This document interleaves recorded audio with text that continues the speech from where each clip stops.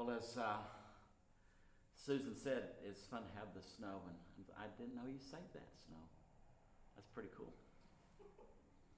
Well, Mary Ann earlier mentioned that we are in this season of Lent, and each week we want to share a liturgy of lament, and we also want to have a confession of a particular sin. My observation is that we, as a people in general, again, this is in general, but it's like Nehemiah. Nehemiah, when he confessed the sin of his ancestors and of he personally, he didn't commit those sins, but he identified with them because he was part of that community. So we, maybe not personally, we're so individualistic, we forget that we're part of a bigger community. And in general, the church is missing the mark, falling short of the mission of God. Part of that is what we shared in worship. We're not looking a lot like Jesus. We're not being transformed very much from the inside out by the work of the Holy Spirit. And then we are not making genuine apprentices, making disciples as Jesus asked us to.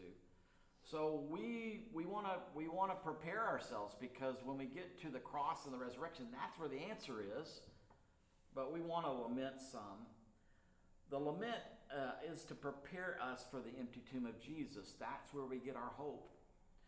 And then our confession is to bring us to the cross, because that's where we experience forgiveness.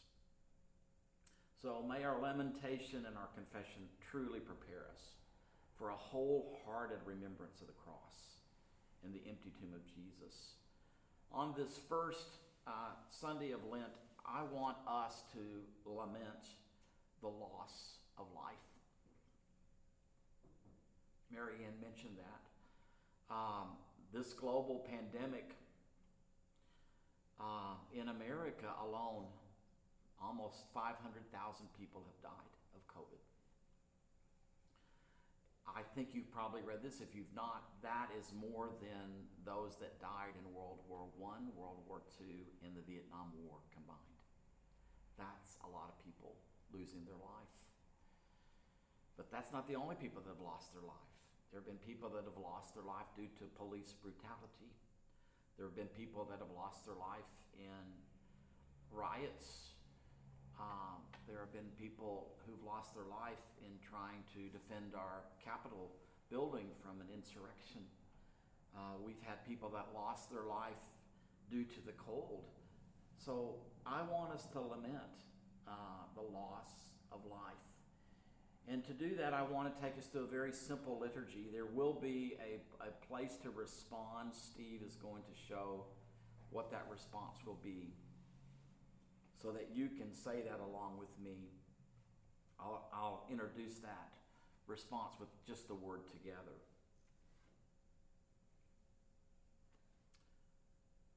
Lord Jesus, we've heard that you're close to the brokenhearted and near to the cries of the poor. Prove it. We're on the floor. We'll wait.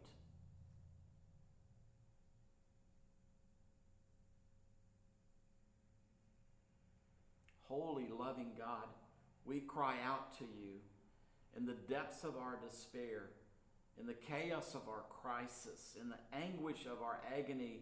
We cry out your name together. We bring you our pain. We bring you our sorrow. We bring you our shame, the threat of tomorrow.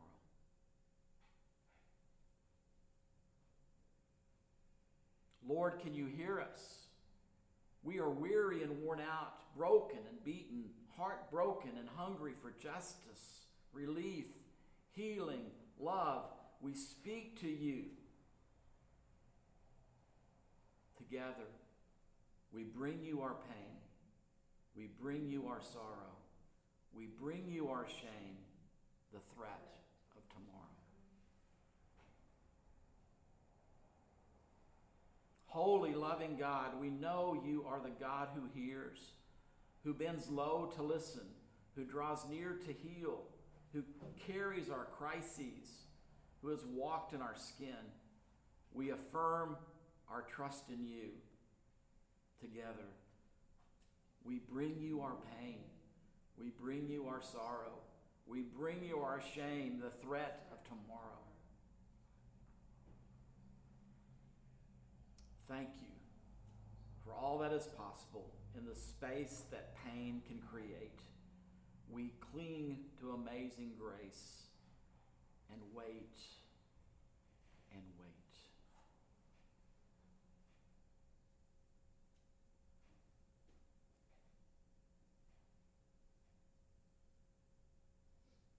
Amen. Paul assures us in his letter to the Ephesians that Jesus is our peace. Mary Ann referred to the same verse in her prayer. Jesus has removed by the cross the dividing walls of hostility that separate groups of people from groups of people. Paul's words are these: Jesus is our peace. In his flesh, he made both groups into one and has broken down the dividing wall, that is, the hostility between us. When there is disunity between people, when there is a literal or a figurative dividing wall, when there's hostility between different groups of people, especially in the church of Jesus, those who are following Jesus have missed the mark. We've fallen short. We have sinned. This morning,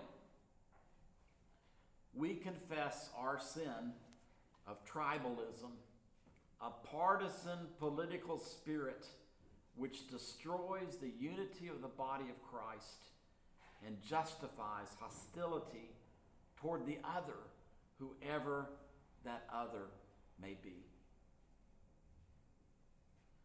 Our family visited Israel and the Palestinian territories for the first time in 1989.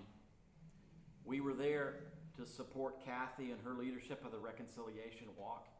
We were there as very novice peacemakers, hoping to help in the process of reconciliation between the people who lived in the land, Israelis and Palestinians, and their tragic historical encounter with Western crusaders who came with the sword in the name of Jesus rather than the good news of God's love and forgiveness.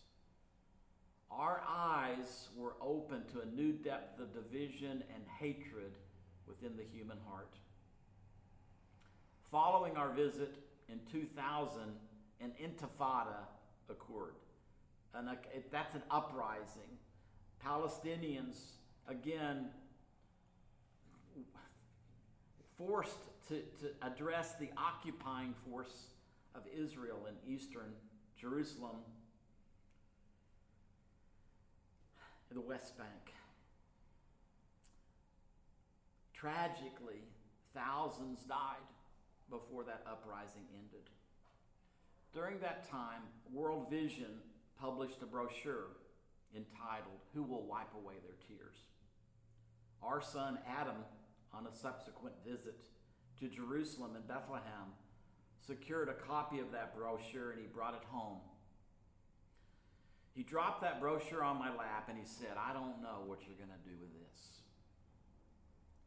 The brochure recorded the names of both Israeli and Palestinian children killed during the 2000 Intifada.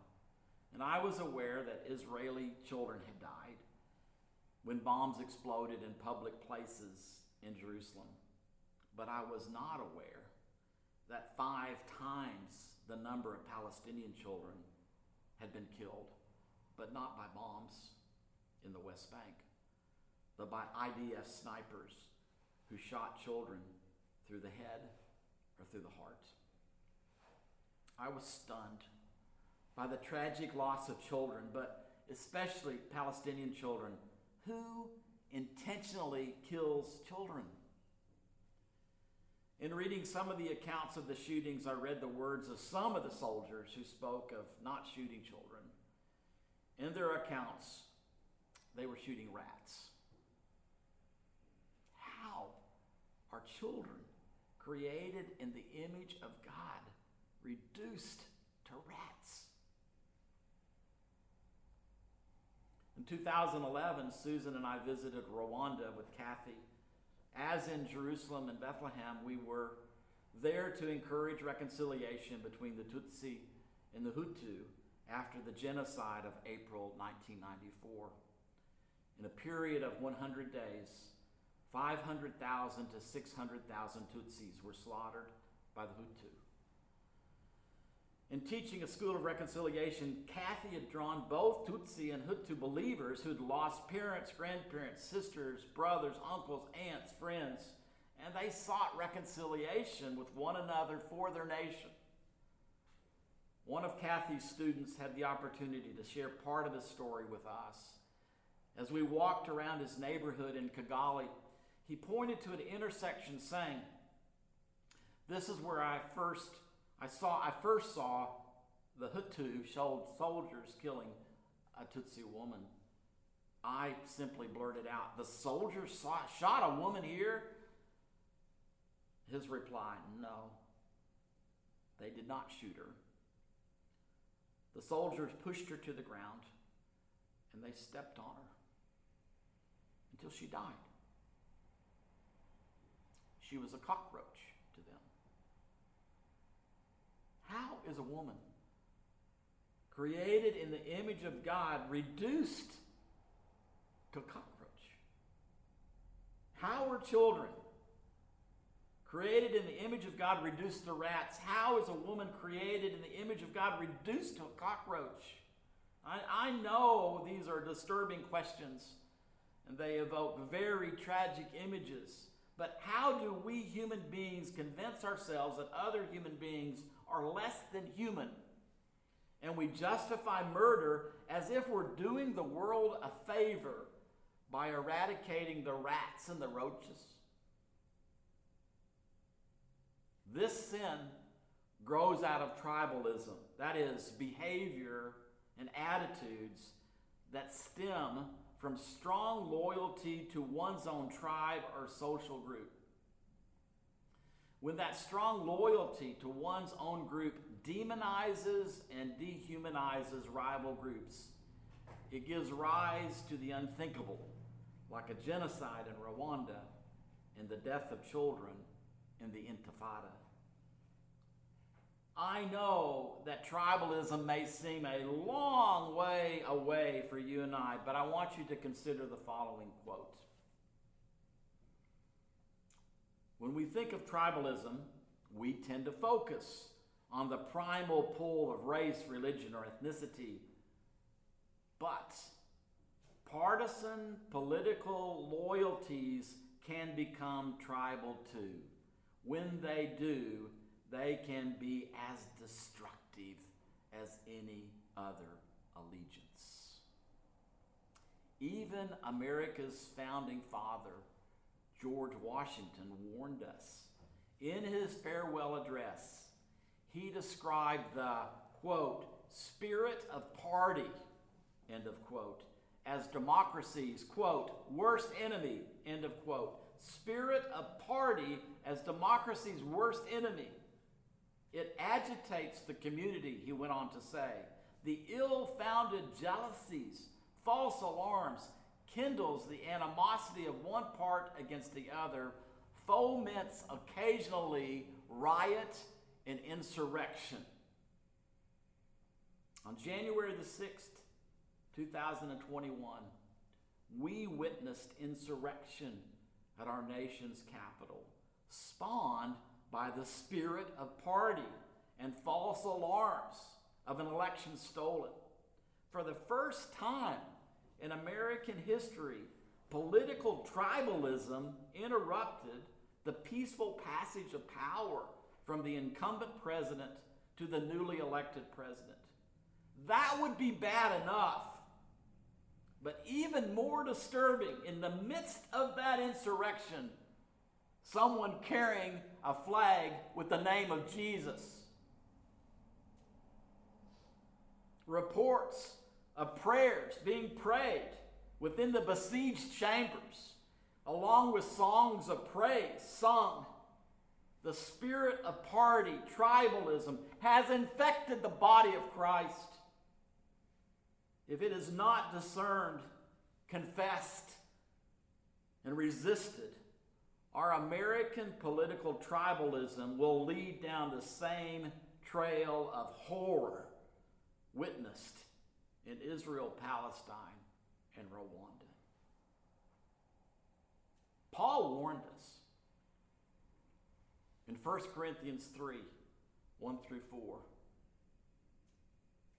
Brothers and sisters, I could not speak to you as spirit-filled people, but rather as people of the flesh, as infants in Christ. I fed you with milk, not solid food, for you're not ready for solid food. Even now, you're still not ready, for you're still of the flesh.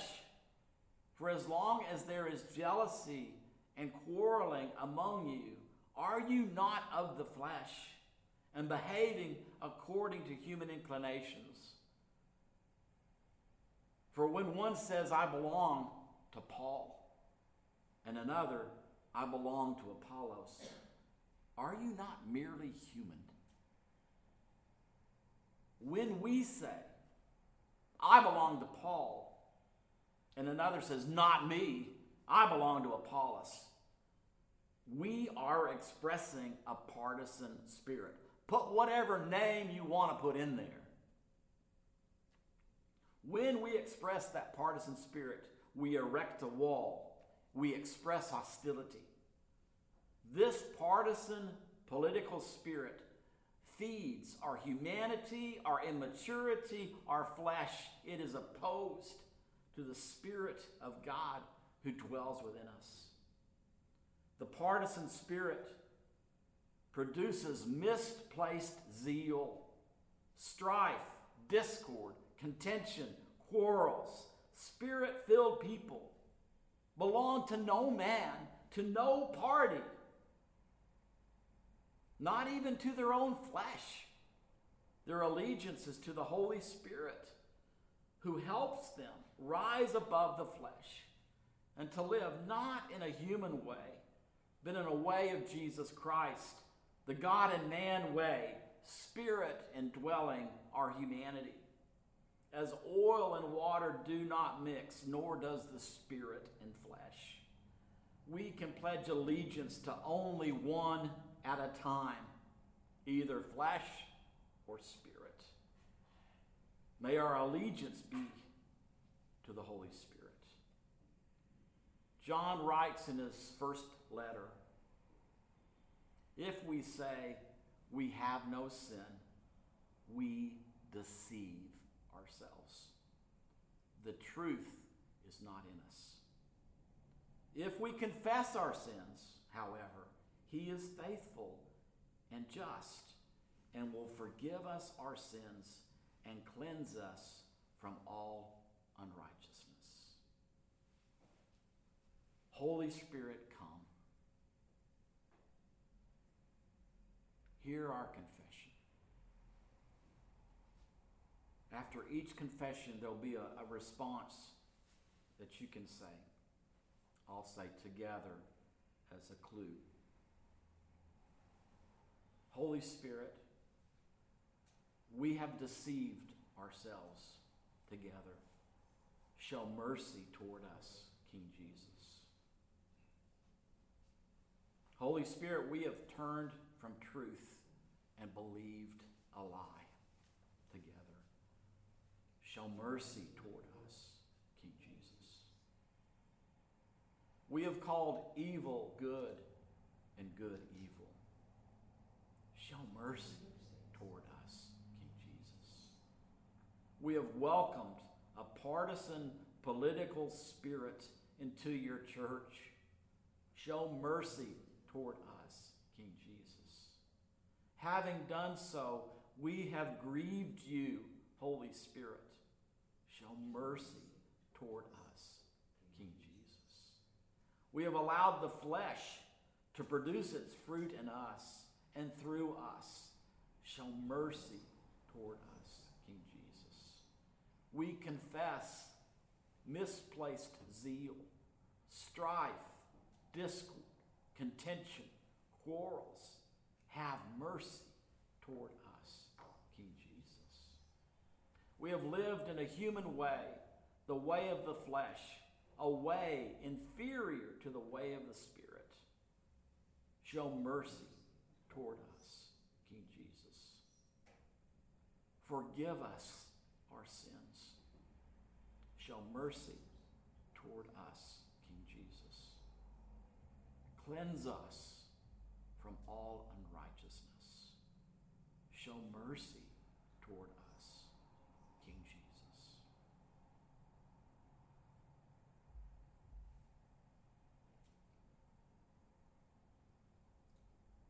Amen.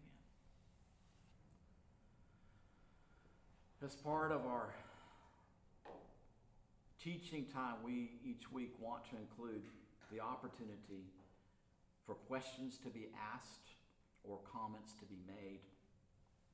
The way you do that is you ask your question on the feed, or you make your comment on the feed, and then those within the room will kind of share those with me, and we'll be able to have a little bit of a conversation in light of what we have shared. Also want to ask those that are in the room, if you have a question or a comment, you likewise can make that.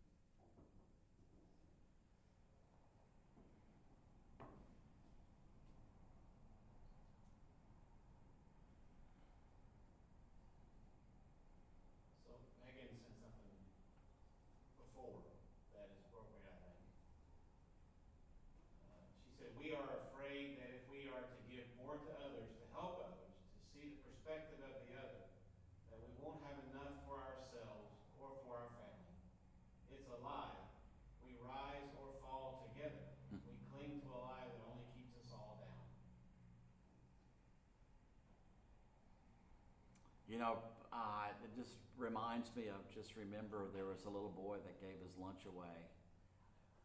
It definitely was not enough to feed 5,000 people, but he was willing to give what he had, and Jesus multiplied that. I believe the same is true for us, that when we give to others, that there's a way that our God miraculously provides for all the needs to be met.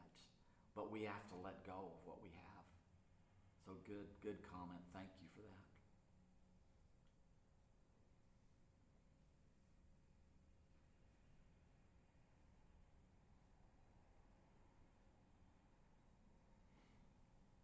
Any other question or comment? I think this has to be the start of a longer conversation about this. And I think that we're going to find ourselves revisiting this time and time and time again as a community because it is so prevalent where we are. So this is the beginning of a conversation. This will not be the end of it. This is just the beginning. And I pray we stick with it. I pray we stay in that conversation. This needs to be addressed. So thank you. That's a great comment. Great observation.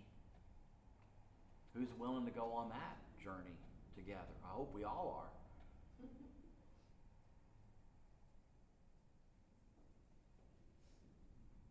Anything else? Kathy has a quote.